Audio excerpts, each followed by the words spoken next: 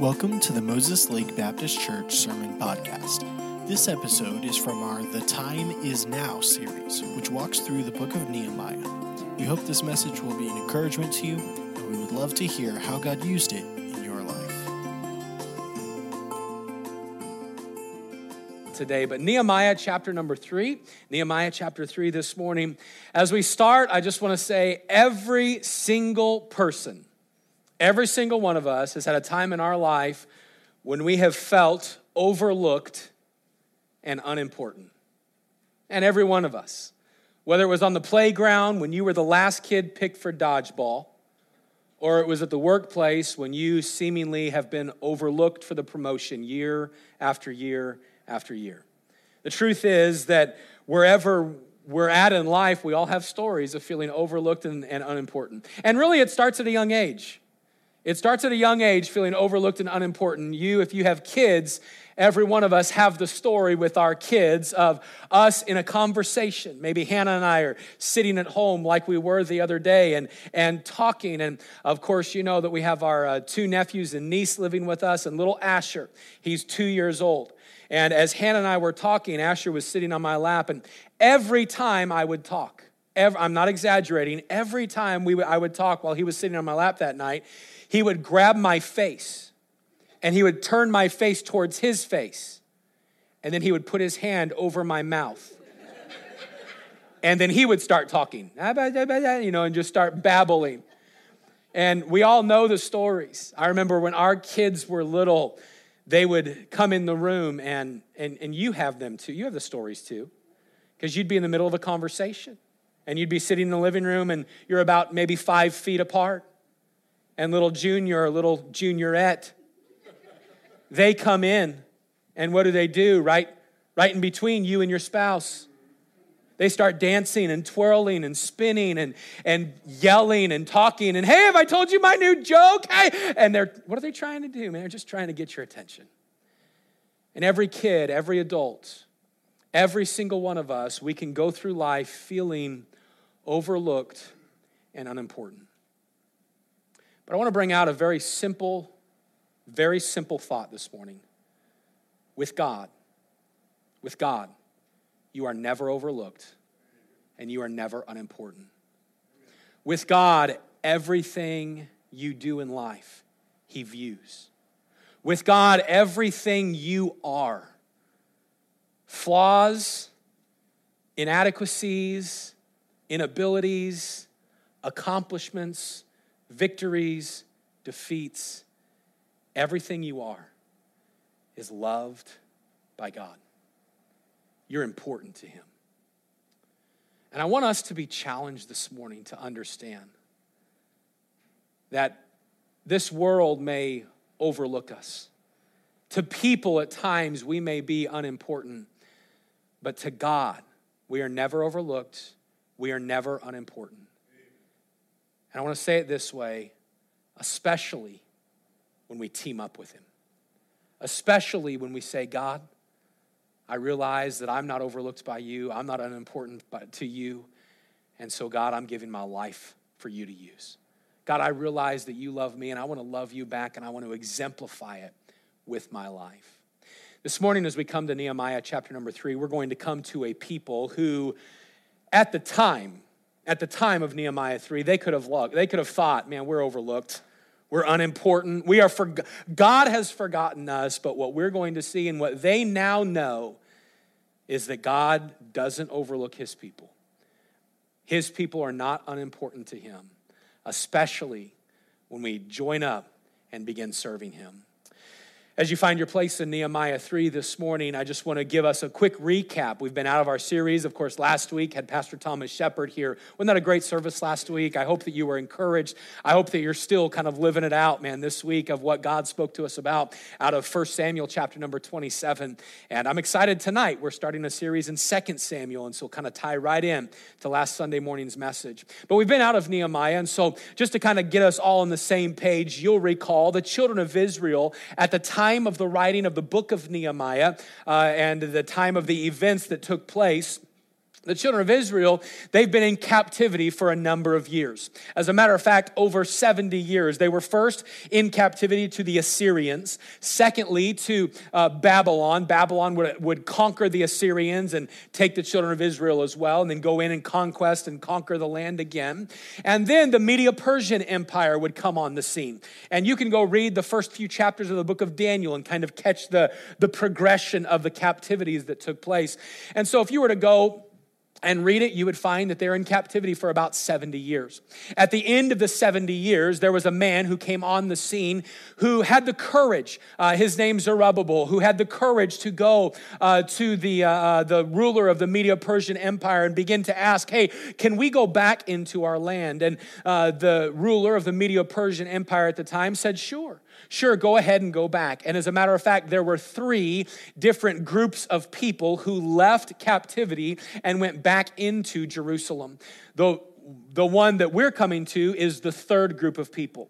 Nehemiah, the third group of people. And Nehemiah would lead a few people that would travel with him and go back to the home city of Jerusalem.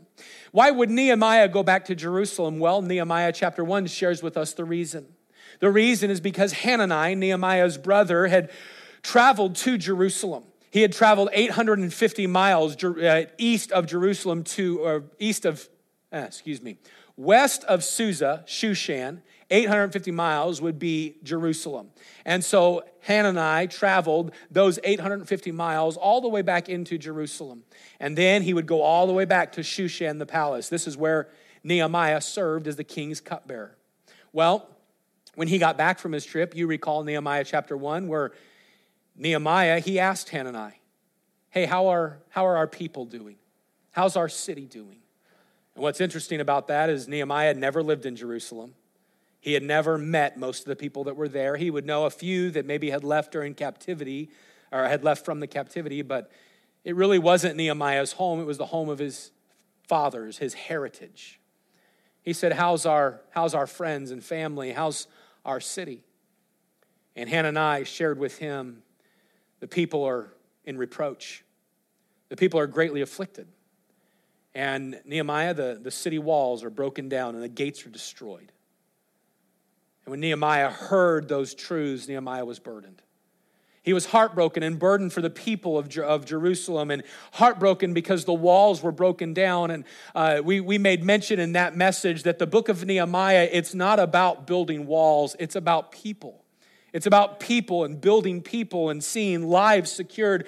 Because Nehemiah, he wasn't just burdened about the walls. No, Nehemiah was burdened about the people who lived within those walls. And he knew that if the walls are broken down, man, the people are going to continue to be in reproach and to be in affliction. And so Nehemiah developed this burden, and he began to pray and seek God. And for 4.5 months, he sought God. God, give me the wisdom. God, give me favor in the sight of this man, of Cyrus, the king of Persia. Give me wisdom, give me favor in his sight. And the day came, Nehemiah chapter 2, where finally Nehemiah found grace in the sight of Cyrus. And Cyrus, the king, said unto him, hey, what's burdening you? What's going on in your heart? Nehemiah was fearful for his life because you weren't supposed to be sad as the king's cupbearer in the presence of the king. And yet Nehemiah was. And the king said to him, this is nothing more than sorrow of heart. Hey, there's something going on in your life. What are you burdened about? What are you burdened about, Nehemiah? And Nehemiah shared with him his burden. Why wouldn't I be sorrowful? Why wouldn't I be sorrowed in my heart? Because my city's broken down. The people are in a great reproach and affliction, and the walls are destroyed. Man, the home of my fathers is not what it should be. We are a reproach unto God because we're a reproach. Man, people are looking at us. The people are looking at Jerusalem, and they're gaining an idea of who God is. And Nehemiah says, why shouldn't I be burdened? And the king says, all right, what are you going to do about it? And Nehemiah says, you know what? I'm glad you asked. I'm glad you asked. I have a great idea. Would you give me money? Would you give me a utensil? Would you give me the tools that I need? Would you give me the equipment that I need? And then would you give me permission? Letters of permission, would you give me those so I could travel back to Jerusalem and help them build a wall? And Nehemiah, Chapter 2, verse number 8 defines for us what Nehemiah said about the whole situation. He said, the king granted me according to the good hand of God upon me. The good hand of my God. You know what Nehemiah said? He said, man, God was all over this.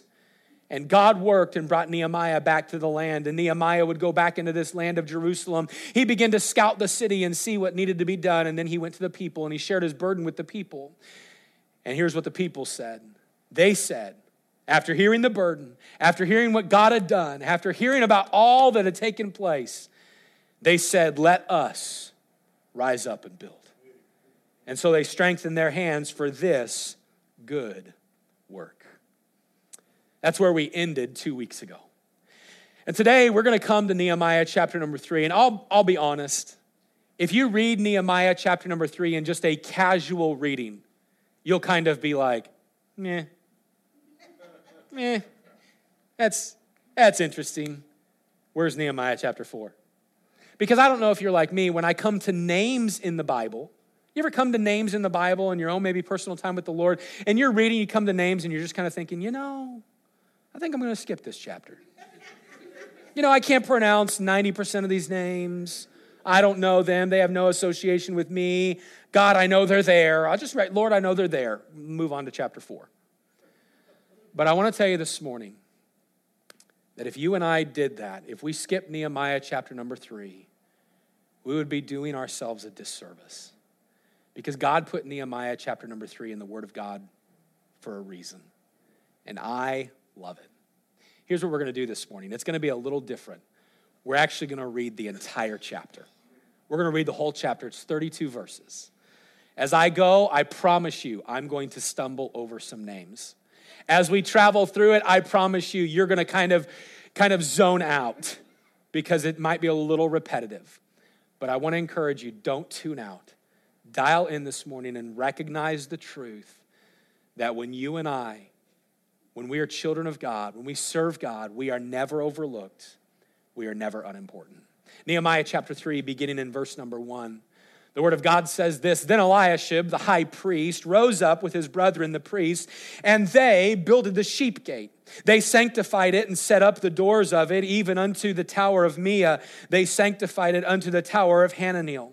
And next unto him builded the men of Jericho. And next unto them builded Zakur, the son of Imri. But the fish gate did the sons of Hassenaah build, which also laid the beams thereof, and set up the doors thereof, and locks thereof, and bars thereof. And next unto them repaired Meremoth, the son of Urijah, the son of Koz. And next unto them repaired Meshullam, the son of Berechiah, the son of Meshezabeel. And next unto them repaired Zadok, the son of Baana. And next unto them the Tekoites repaired. Verse 5. But their nobles put not their necks to the work of their Lord. Moreover, the old gate repaired Jehoiada, the son of Paseah, and Meshullam, the son of Besodiah. They laid the beams thereof, and set up the doors thereof, and the locks thereof, and the bars thereof. And next unto them repaired Melatiah the Gibeonite, and Jadon the Meronothite, and the men of Gibeah and of Mizpah unto the throne of the governor on this side of the river. Next unto him repaired Uziel, the son of Harhiah of the goldsmiths. Next unto him also repaired Hananiah, the son of one of the apothecaries. An apothecary would be a pharmacist or a doctor. And they fortified Jerusalem unto the broad wall. And next unto them repaired Rephaiah, the son of Hur, the ruler of the half part of Jerusalem. And next unto them repaired Jediah, the son of Harumaph. You like that name? Even over against his house. And next unto him repaired Hattush, the son of Hashabniah. Malchijah, the son of Haram, and Hashub, the son of Pahath Moab, repaired the other piece, and the tower of the furnaces. And next unto him repaired Shalem, the son of Halohesh, the ruler of half part of Jerusalem, he and his daughters. The valley gate repaired Hadon, and the inhabitants of Zanoah. They built it and set up the doors thereof and the locks thereof, and the bars thereof, and 1,000 cubits on the wall unto the dung gate. But the dung gate repaired Malchiah, the son of Rechab, the ruler of part of Beth Hakerem. He built it and set up the doors thereof, the locks thereof, and the bars thereof. But the gate of the fountain repaired Shalun, the son of Calhozah, the ruler of part of Mizpah. He built and covered it and set up the doors thereof and the locks thereof and the bars thereof and the wall of the pool of Siloah by the king's garden unto the stairs that go down from the city of David. And after him repaired Nehemiah the son of Azbuk, the ruler of the half part of Bethzur, unto the place over against the sepulchres of David, and to the pool that was made, and unto the house of the mighty. And after him repaired the Levites, Rahum the son of Bani. Next unto him repaired Hashabiah, the ruler of the half part of Keilah, in his part. After him repaired their brethren Bevai, the son of Henadad, the ruler of the half part of Keilah. And next unto him repaired Ezer, the son of Jeshua, the ruler of Mizpah. Another piece over against the going up of the to the armory at the turning of the wall. After him Baruch, the son of Zabbai, earnestly repaired the other piece from the turning of the wall unto the door of the house of Eliashib the high priest. And after him repaired Meremoth, the son of Urijah, the son of Koz, another piece from the door of the house of Eliashib, even unto the end of the house of Eliashib. And after him repaired the priests, the men of the plain. After him repaired Benjamin and Hashub over against their house. And after him repaired Azariah, the son of Maaseiah, the son of Ananiah, by his house. After him repaired Benui, the son of Henadad, another piece from the house of Azariah to the turning of the wall, even unto the corner. Palal, the son of Uzziah, over against the turning of the wall, and the tower which lieth from the king's high house, that was by the court of the prison. After him, Pedaiah, the son of Parosh. Moreover, the Nethinims dwelt in Ophel, unto the place over against the water gate toward the east, and the tower that lieth out. And after them, the Tekoites repaired another piece over against the great tower that lieth out, even unto the wall of Ophel. From above the horse gate repaired the priests, every one against his house. After them repaired Zadok, the son of Emer, over against his house. After him repaired Shemaiah, the son of Shechaniah, the keeper of the east gate. And after him repaired Hananiah, the son of Shelemiah, and Hanan, the sixth son of Zalaph, another piece. Are you done yet? You tired yet? My mouth's dry.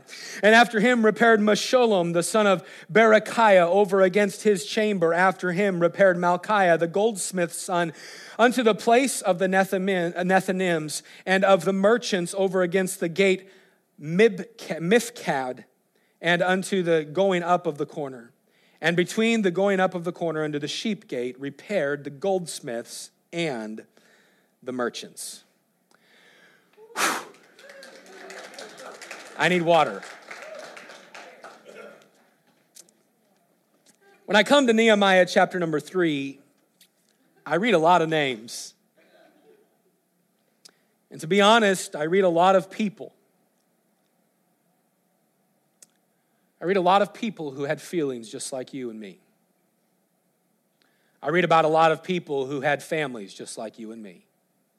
Read a lot of people who had burdens and had frustrations and had heartaches. I read about a lot of people who also had responsibilities and had houses and had lands and had jobs. And this morning I read about a lot of people who could have, listen, they could have felt overlooked and unimportant. And yet as I read Nehemiah chapter number 3, I find tonight that God recorded their names for us. They were not overlooked. They were not unimportant. And what they did, it mattered in eternity. So what did they do? They served God.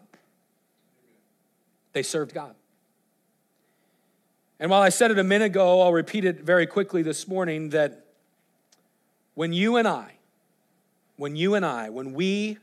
join up and when we serve God, we just kind of put an exclamation point on God saying, you're not overlooked and you're not unimportant. They served God by building a wall. We serve God by building his church. And I want to talk with you this morning about the importance of being involved in the work of God. I'd like to pray with you and then we'll jump in the message today. With our heads bowed and our eyes closed, would you take a moment and ask God to speak into your life? Would you take just a second? God, please speak to me today. God, please help me today. And then make a commitment. God, if you speak to my heart, I'm listening to you today. Dear Lord, I want to come before you and thank you for the word of God. I love your word, and I'm so thankful that it's quick, that it's alive, that it helps us, that you use it to speak to us in every aspect of life. And Lord, I pray and I ask you, God, that you'd use these next few minutes together to speak to us. I pray, Father, that we would realize the great opportunity we have to use our life for you. I love you, God. I pray that if there's anyone that is here in church this morning or with us online that does not know that heaven is where they would spend eternity, I pray that today would be the day that they put their faith and their trust completely in you. And Lord, we love you. We thank you for your love and pray that you'd speak to us. It's in Jesus' name we pray. Amen. As you and I read this morning of people who were involved in God's work, they were involved again by building a wall. But this morning, I want us to see that you and I have a great opportunity of joining up with God on building something. It's not just a wall that surrounds a city. It is a church and a people that impact eternity. And this morning, there's a number of lessons that we can learn about being involved in serving the King of Kings. And from Nehemiah chapter number 3, I want us to see that regardless of if we are a greeter or an usher, or if we are someone who is watching or teaching kids or teens, or if we're involved in singing, or even if you're involved in just building a wall, there are some lessons that we can learn from these wall builders in our service today.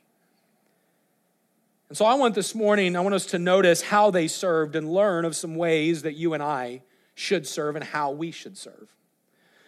I want us to look this morning from Nehemiah chapter number 3 at how they served. First of all, they embraced the purpose. They embraced the purpose. Let me just say it plainly this morning. This wall and this book of Nehemiah, it is completely about, don't miss it in the series. It is completely about the glory of God and the people of God. That's what the book of Nehemiah is about. It's not about bricklayers. It's not about coppersmiths. It's not about the apothecaries. It's not even about Nehemiah. It's not about preachers. It's not about revival. The book of Nehemiah is about God receiving glory through his people. That's what the book of Nehemiah is about. And in Nehemiah chapter number 3, it's all about a group of people serving in one cause. We read through this that reading through Nehemiah 3, it could seem as though the people were just seemingly unimportant and doing insignificant things. I mean, really, you and I read it, and it's like they repaired the doors, and they repaired the gate, and they repaired this, and they from this place to this place, and from here to here, and this group was involved, and this family was involved, and these people weren't, and we can just kind of read through it. And they were given jobs where they lived. They were given various jobs. We see different people from all walks of life: goldsmiths, pharmacists, doctors, priests, leaders, rulers. And yet all of them are involved in building the wall. Well, what was the cause? What was the purpose that they embraced? Well, again, it was the people of God and the name of God. These people in Nehemiah chapter number 3, they were not building a wall simply because there was nothing to do. They weren't building the wall because they had the time. They weren't building the wall because, well, it's just one of those things. I guess I'll go ahead and just, jump in a little bit. No, I want you to see what Nehemiah recorded for us in Nehemiah chapter 2, verse number 18. It says "be," but it's the whole verse. Nehemiah speaking. It says, "Then I told them of the hand of my God, which was good upon me, as also the king's word that he had spoken unto me. And they said," this means in the Hebrew of the writing here, it was with one accord. It's with unity. They said, "Let us rise up and build." And so they strengthened their hand for this good work. Remember, Nehemiah was burdened about people. He was burdened about not a wall, but he was burdened about the people who lived within the wall. They were in affliction. They were in reproach, and these were God's people. And if they were looked upon in a negative way, that pointed to God in a negative way. And I want us to understand that Nehemiah knew if that wall stayed broken down, it was going to cause the people of God and God himself to be defamed. And so Nehemiah called the people together, and he called them together for the purpose of glorifying God and helping the people. Oh, the task was building the wall, but the purpose was God's name and God's people. They embraced the cause. God's name was at stake, and God's people were in need. And so they stepped up to serve.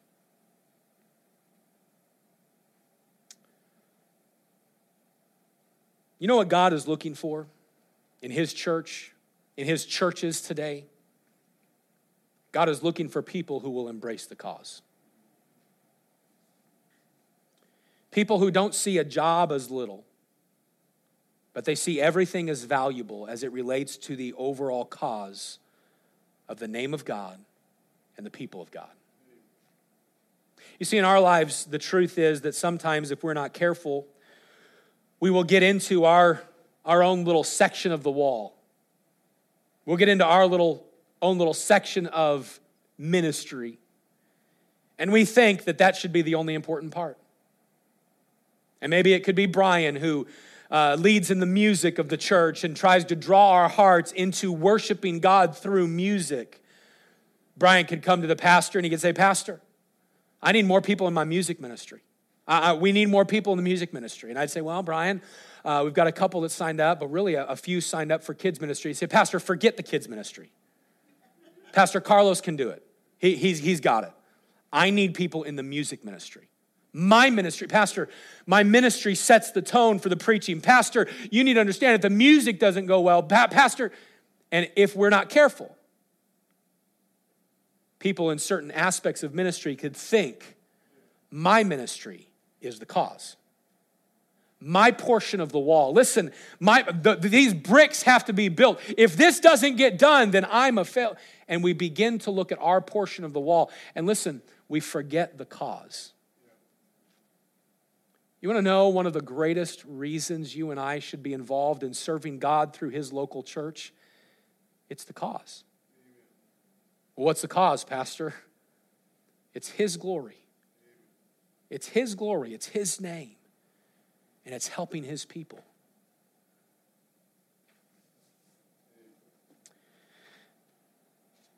The truth is that every job within the local church must find its context in the big picture. And the big picture is the cause of Jesus Christ. Can I tell you this morning that we have a lot of events going on at Moses Lake Baptist?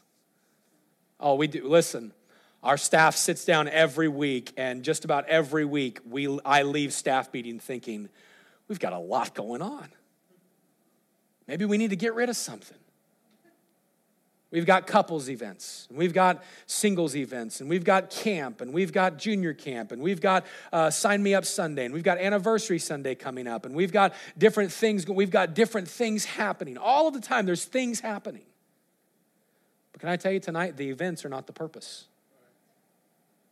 Right now, there is a preschool class going on. There is a Clubhouse Kids class going on. There is a nursery taking place. There's live stream running. There are people on the sound. There's people on the camera. There are people going to be checking security. There are running security around the parking lot. There's a lot taking place while we sit in here and enjoy a service. But those little things are not the purpose. I'm a preacher. I love preaching. I'm a pastor. I love being a pastor. I love investing my life into people, but preaching is not the purpose. You know what the purpose is? It's the name of Jesus Christ. The cause is Jesus. And if we're not careful, we will forget the cause. There's an old story of an old fire chief who was training new members of the fire crew. And these new members of the fire crew, he He set them down. He said, okay, all right, you are firefighters. You're here at the firehouse, and I want you to remember your job. All right, you ready? Remember your job. Remember your job. Hannah, you grease the pole. You watch the dog. You wash the dog and watch the dog. Veronica, you're gonna make sure you mop the floors. Okay, remember it. You're gonna mop the floors. Miss Janet, you're gonna answer the phones. Leo, you're gonna cook. No, you're not gonna cook. Lorinda, you're gonna cook. Lorinda, you're the cook. And Leo, you're gonna wash the fire truck. Okay, you're gonna wash the fire truck. Now remember your job, remember it. What's your job? What's your job? What's your job? What's your job? What's your job? What's your job? You're all wrong. Your job is you're firefighters. Your job is you're a firefighter. Your job is to serve people. Your job is to protect our community.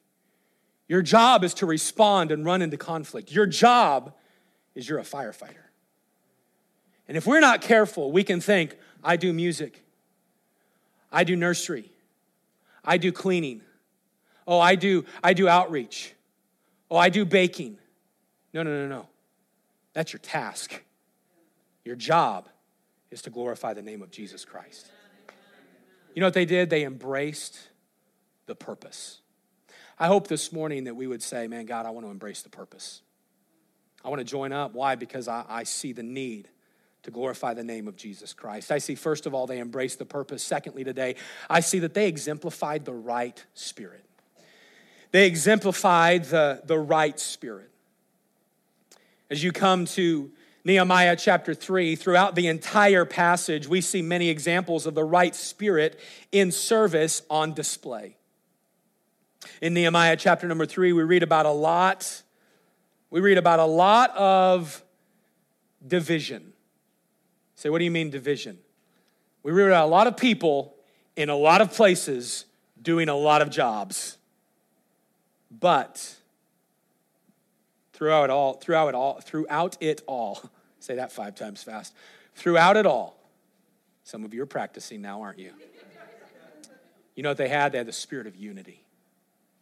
Man, throughout it all, they had the spirit of unity. Remember what they said back in verse number 18, let us rise up and build. The people said, hey, we are going to do this. This was something that the people wanted to do. They didn't waste time. Verse number 1, they literally just got the materials they needed and they got to work and they decided, hey, let's serve God together.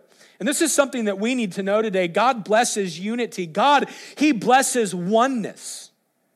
Did you know this is something that Jesus prayed? He prayed that you and I would have oneness. John chapter 17, this is the actual Lord's Prayer, not Matthew 6. Matthew 6 is the model prayer. We heard that on Thursday in our Strength for the Day podcast and the Facebook broadcast. This is the Lord's Prayer in John 17. Notice a portion of it. Did you know that Jesus prayed for you and for me? Notice what it says. Jesus says, neither pray I for these alone, speaking of praying for his disciples then, but for them also, which shall believe on me through their word. That's us. That they may be as one. As thou, Father, art in me and I in thee, that they also may be one in us, that the world may believe that thou hast sent me, and the glory which thou gavest me I have given them, that they may be as one, even as we are one, I and them and thou and me, and that they may be perfect in one, and that the world may know that thou hast sent me and hast loved them as thou hast loved me. You know, Jesus prayed for unity. You say, well, what can we be unified upon? I'm just going to throw it out right now, and you need to know it. We're unified upon the gospel of Jesus Christ. And the death, burial, and resurrection unifies. It brings unity. The ground is level at the cross. It brings unity. And Jesus said, I'm praying that they would have unity just like you and I have unity. And the cause of Jesus, the gospel of Jesus, it unifies us. And that unity should bring a oneness that says we are all in. All of us, all in. It brings unity. We should be united in reaching others with the gospel. We should be united in our worship. We should be united in our tithing and our giving. We should be united in our service. There should be unity within God's people, and I see that they exemplified the spirit of unity. Notice, secondly, they exemplified the spirit of flexibility. The spirit of flexibility. I'll be honest with you this morning, I'm not very flexible. Matter of fact, I could probably barely touch my toes. Those of you that are, I'm picking words, give me a second. Those of you that are more seasoned,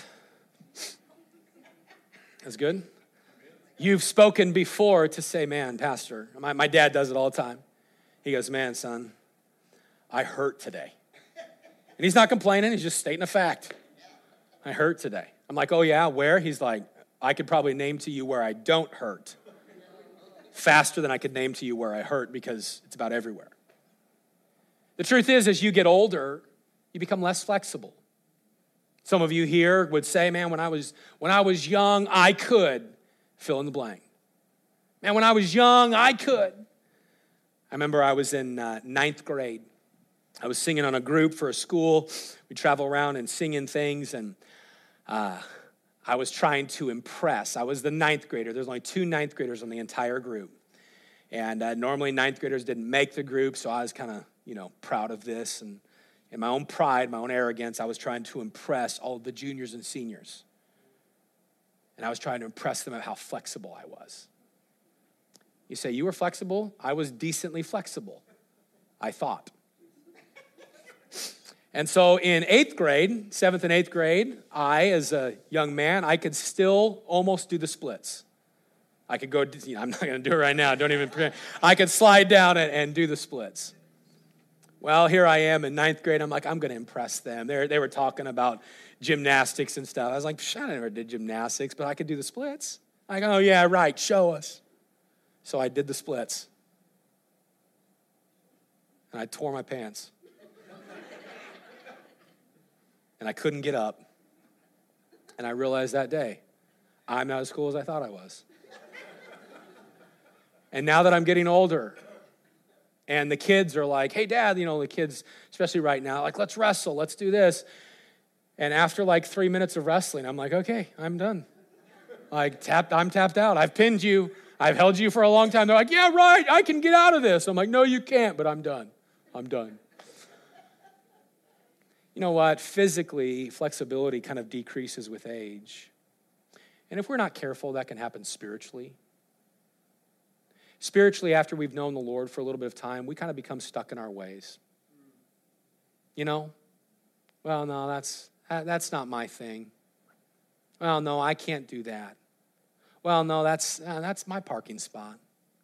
Oh, no, that's my step. No, that's my chair. No, that's my spot. No, that's... And if we're not careful, we don't become flexible. Can I encourage you this morning to embrace flexibility? Exemplify flexibility. Oh, I'm not talking about the splits. Please don't try that, okay? But flexibility spiritually. I see it in this, Nehemiah, and we'll just say it quickly. Nehemiah is filled with people who were not contractors. They were not wall builders. They were not engineers, and many of them not masons. And yet, what did they do? They had the spirit of flexibility. They said, hey, this may not be my normal job, but I'll be a part of this. And yet, we also see in the passage that God would use people and their gifts to accomplish the work that was at hand. And let me tell you tonight, or this morning, that we need to understand that when we embrace flexibility, it may mean that there are some times when I do some things I don't want to do. I don't know any mom that's like, yeah, I spend every day with kids. Please put me in the nursery. Please put me in the nursery. Please, I'd like to change somebody else's baby's dirty diaper. I'd like to do that. Please put me in the nursery. Now, some of you have that gift of you love children, and God bless you. But there's some of us that would say, well, that wouldn't be my first choice. But I should have a spirit that says, God, where do you want to use me? God, what do you want? Spirit of flexibility. But here's the other cool thing. Most of the time, you know what God does? He places you in the church. He gives you opportunity to serve using your talents and your abilities. And there's some of you here, man, you guys, you're like, and I'm not meaning to embarrass anybody, but you're like Tom Loss. And you could literally create anything with your hands. Just a master craftsman. You know what you could do? Hey, I could do that. Hey, I could help build something. Hey, Rob, I could help remodel the youth room. Hey, I could help next time you're throwing down carpet. Hey, I could help next time you. What we're doing, we're just using our talents and abilities to serve. Some of you are gifted in music. And yet you just stand. And God's like, hey, you could be a part. Hey, you could embrace it. Others of you, Danny, don't. I pick on Danny because every ministry involvement Sunday for the last 5 years, Danny signs up for choir. And every ministry involvement Sunday for the last 5 years, we tell him no. I love you, Danny. You know what? The truth is there are ways that we can serve, and God has gifted you, and we should have that spirit of flexibility. And the thought is this, that the growing child of God should be flexible in the work of God. And be flexible in the work of God. I see a spirit of unity. I see a spirit of flexibility. But lastly, looking at their spirit this morning, I see a spirit of humility. I see a spirit of humility. Oh, don't miss this today. I love it. I want you to just catch this, all right? I didn't put all these verses up on the screen, but I just want you to catch it. Verse number 1, there's a high priest. Verse number 8, there's a goldsmith. Verse number 9, there is the ruler of the half part of Jerusalem. Verse number 12, another ruler of the other half part of Jerusalem, he and his daughters. Verse number 15, there's the ruler of part of Mizpah. Verse number 16, the ruler of half part of Beth Zur. Verse number 17, the ruler of the half part of Keilah. Verse number 18, Beviah, the son of Henadad, the ruler of the half part of Keilah. Verse number 19, next unto him repaired Ezer, the son of Jeshua, the ruler of Mizpah. What a group of people. Goldsmiths, apothecaries, priests, and rulers. And yet, what do we read about these people? They're all serving. This whole chapter, we read of people who were not only from different walks of life, but did you know in this chapter there are people who were the very enemies of God?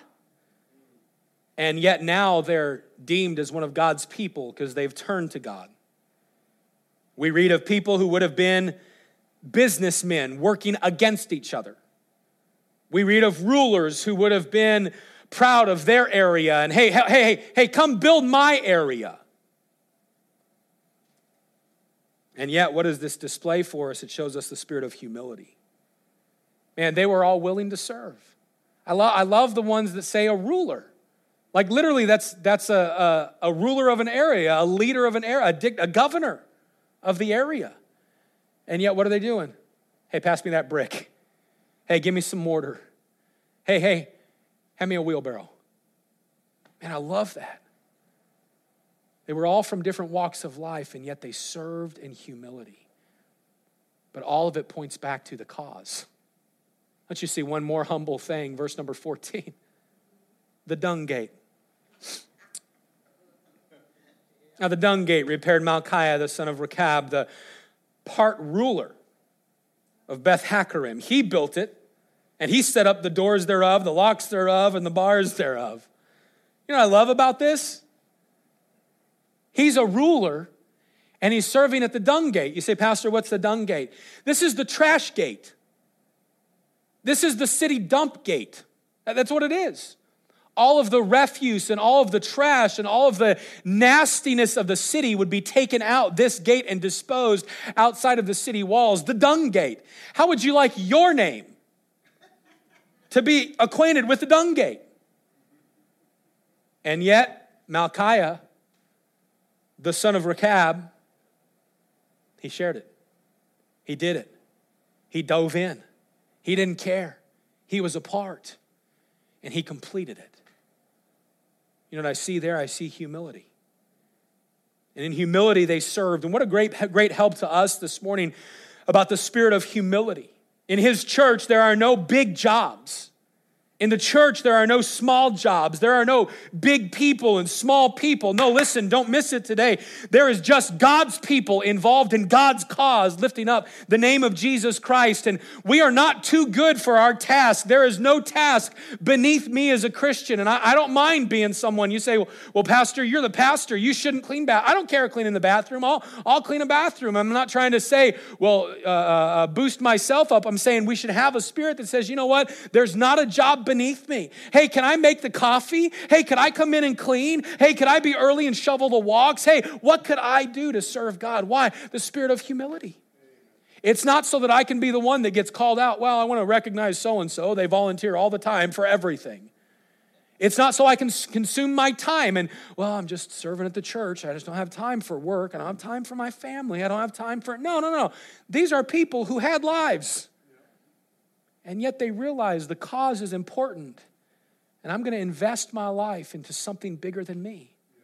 And they humbly served him. I see this morning that they embraced the cause. They exemplified the right spirit. Are you still with me this morning? Number 3, notice this, that they emphasize things of importance. They emphasize things of importance. I'm going to be very quick on this thought today, but first, we find that they emphasized sanctification. They emphasize sanctification. Verse number 1, I find it interesting. Then Eliashib, the high priest, rose up with his brother and the priest, and they builded the sheep gate. They sanctified it and set up the doors, even unto the tower of Meah. They sanctified it and the tower of Hananeel. I don't think it's of a coincidence that Nehemiah chapter 3 and verse number 1, remember, it's not verse divisions. They wouldn't have been broken up. Nehemiah would have just been writing one long account. And so he says in verse number 20, hey, we had opposition. I responded to the opposition and we got to work. And here's what we did. We sanctified the work. They set it apart. The word sanctify, it means to set apart. And we would know spiritually within the context of the passage, they're dedicating it to the Lord. That's what they did. They were saying, God, this is for you. God, this gate. God, this wall. God, this task. It is completely for you. They exemplified this matter of importance. They said, you know what? We are going to emphasize something important. And what is it? It's sanctification. They emphasize sanctification. They emphasize detail. I won't be long. You look at it. They put detail into everything. They went through and they worked on the doors. Those are the gates. They worked on the locks. You can read through it, and they worked on small portions of the wall as well as large portions of the wall.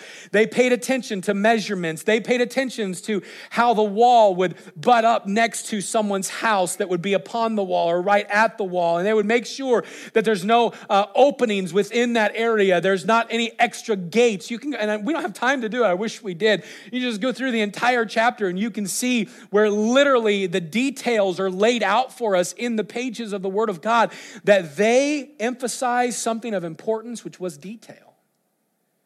You know, when you and I serve the Lord, we should pay attention to details. When I was on staff for my dad, one of the things that he would do with all of us staff guys, and I probably need to do it with our staff guys, but maybe I'll have you do it with them.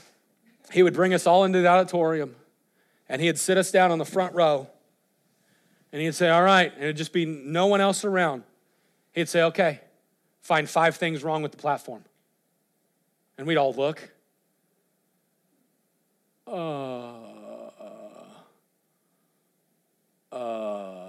There's a dirt clod in the corner. And we'd like, what are you talking about, find 5? I don't see 5 things. Now all of you are going to be like, all right, I'm finding 5 things wrong with the platform. Don't do it right now. Wait till afterwards. I'll just give you 5 things to find. You know what he was trying to do when we were on staff? He's saying, hey, pay attention to detail. Pay attention to the small things. And at that church, he'd say, you see that? There's a wire hanging down over there. Hey, you see right over there, someone left last week's bulletin, kind of right behind the speaker, tucked away. Hey, look over on the piano. You see over on the piano? There's some books out from choir practice last week. Those need to be put away. And my dad would go through and do that. Why? Because it's God's work. We should emphasize things of importance like detail. I'm not going to tell you all the details, but there's a lot of them. And emphasize things of importance, sanctification, detail. I noticed they emphasize the spirit of zeal, the matter of importance of being zealous. If you look at this, verse number 20, after him, Baruch, the son of Zabiah, he earnestly repaired the other piece. You know what he did? He zealously got involved, earnestly repaired. He was excited about it. I don't know who's excited about building a wall, but he was excited about it. And I love that it's recorded for us. Nehemiah's like, hey, he earnestly repaired. He was zealous about it. The things of importance, sanctification, detail, zeal, they emphasized organization. Man, they were organized through the entire thing. They made sure that not only were the details covered, but they had organization of who was where and what was going on. And I'm so thankful for the organization and those over it here at Moses Lake Baptist Church. Those things are things of importance. They not only emphasized sanctification, detail, zeal, and organization, but also completion. You know what they did? They followed through. We're going to see it in just a few days, in a few messages in chapter number 4 or 5. Let me look real quick and I'll tell you. Chapter number 5, the end of chapter 6, where it gets concluded. In 52 days, they finished the job. Man, 52 days, they build the walls of the city and the gates of the city, and God uses them to accomplish some great things. And I just want to say very quickly that you and I need to understand that completing the work of God is important. And I'm not talking just about the small things, but the small things are important. I should make sure if I'm a cleaner that it's complete. I should make sure if I'm a musician that practices are happening. I should make sure that if I'm working in the nursery that, man, diapers are changed and things are getting done. You say, oh, Pastor, that's just menial tasks. No. Remember, that is a task, but the job, the important thing is glorifying the Lord. And so paying attention to complete things. You know what? They completed regardless of who got involved. We're going to see in just a minute, not everybody was involved, and yet they still completed it. I see this morning that you and I, we too should emphasize things of importance. They embraced the cause. They exemplified the right spirit. They emphasized things of importance. But notice today they experienced hurts. We are going to see it in a few weeks, but they were ridiculed. They were made fun of. People tried to get them to stop doing what they were doing. But this morning, I want us to see some hurts that they experienced that I believe probably went deep.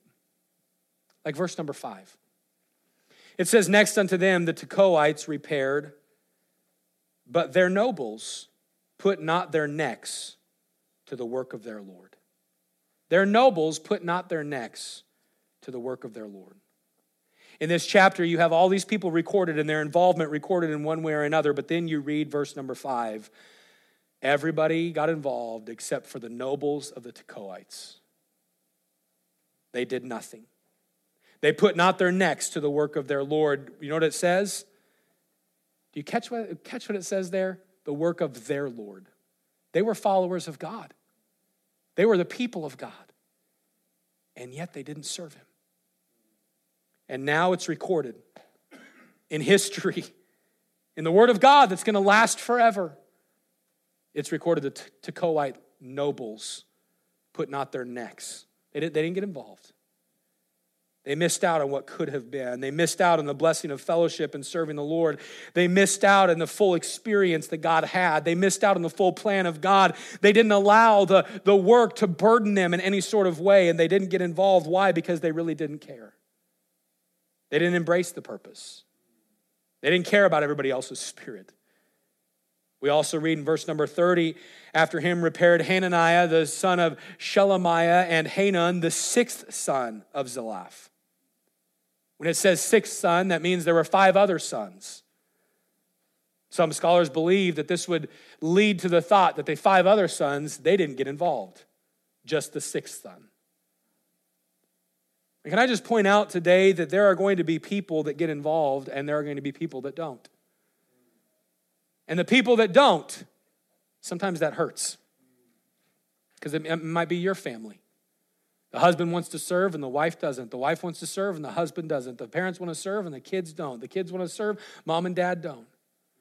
But can I tell you, regardless of who got involved, regardless of who got involved. The Tekoites, their nobles didn't get involved, but they still did. Verse number 6, this one Hanun, the sixth of Zalaph, he got involved, even though his brothers didn't. Can I just say today, don't worry about who doesn't get involved. Hurts are going to come. Things are going to happen. But you and I can still serve. But I want us to notice lastly this morning that they were esteemed by God. They were esteemed by God. Here we have this account of the children of Israel, Nehemiah chapter number 3, building Jerusalem. You know why God put it in here? So that you and I can know no one's ever overlooked and no one's ever unimportant. So that you and I could know, man, when we team up with him, we join up in something that literally could affect eternity. And here we're reading names because they simply got involved in serving the Lord. And because of that, they are listed here for everyone to read for all of eternity. They never again will be overlooked or made of little importance. God recorded their name. Why? Because God keeps track. I love these verses. Our theme verse from last year, 1 Corinthians 15:58. Therefore, my beloved brethren, be ye steadfast, unmovable, always abounding in the work of the Lord. Why? For as much as you know that your labor is not in vain in the Lord. Galatians 6:9, let us not be weary in well-doing, for in due season we shall reap if we faint not. Ephesians 6:8, knowing that whatsoever good thing any man doeth, the same shall he receive of the Lord, whether he be bond or free. And I love the thought this morning. The thought is that when we serve God, God says, hey, I will put it on your account that you used your life for something greater than you. I wonder this week, how will you serve God? Did you know there's more opportunities to serve God than just right here at church? Oh, like this week, you could carry a gospel tract with you and tell somebody about Jesus. Hey, this week you could serve God by serving a neighbor. This week you could serve God by shoveling somebody else's walk. This week you can serve God by maybe taking some cookies over to a neighbor or doing a grocery store run for someone. This week you could serve God here at the church through ministries. This week you could get involved and say, God, I want to use my life in something that is greater than me. I just want to ask you this morning, what are you going to do with your life? Who are you going to serve this week? With God, we are never overlooked. We are never unimportant. And when we serve him with our life, man, we are using our life for something that will outlast us. And so this morning, I want to encourage you with something. I encourage you with one simple phrase. Pick up a stone and serve. Man, get involved. Get involved. You say, I don't know how. Ask us, and I'll help you. You say, oh, Pastor, I can't sing. I'm not asking you to sing. What do you like to do? I like to talk to people. Great. That's awesome. God can use that. But today, don't sit on the sideline. This week, don't sit on the sideline. Ask God to show you. God, show me ways to serve.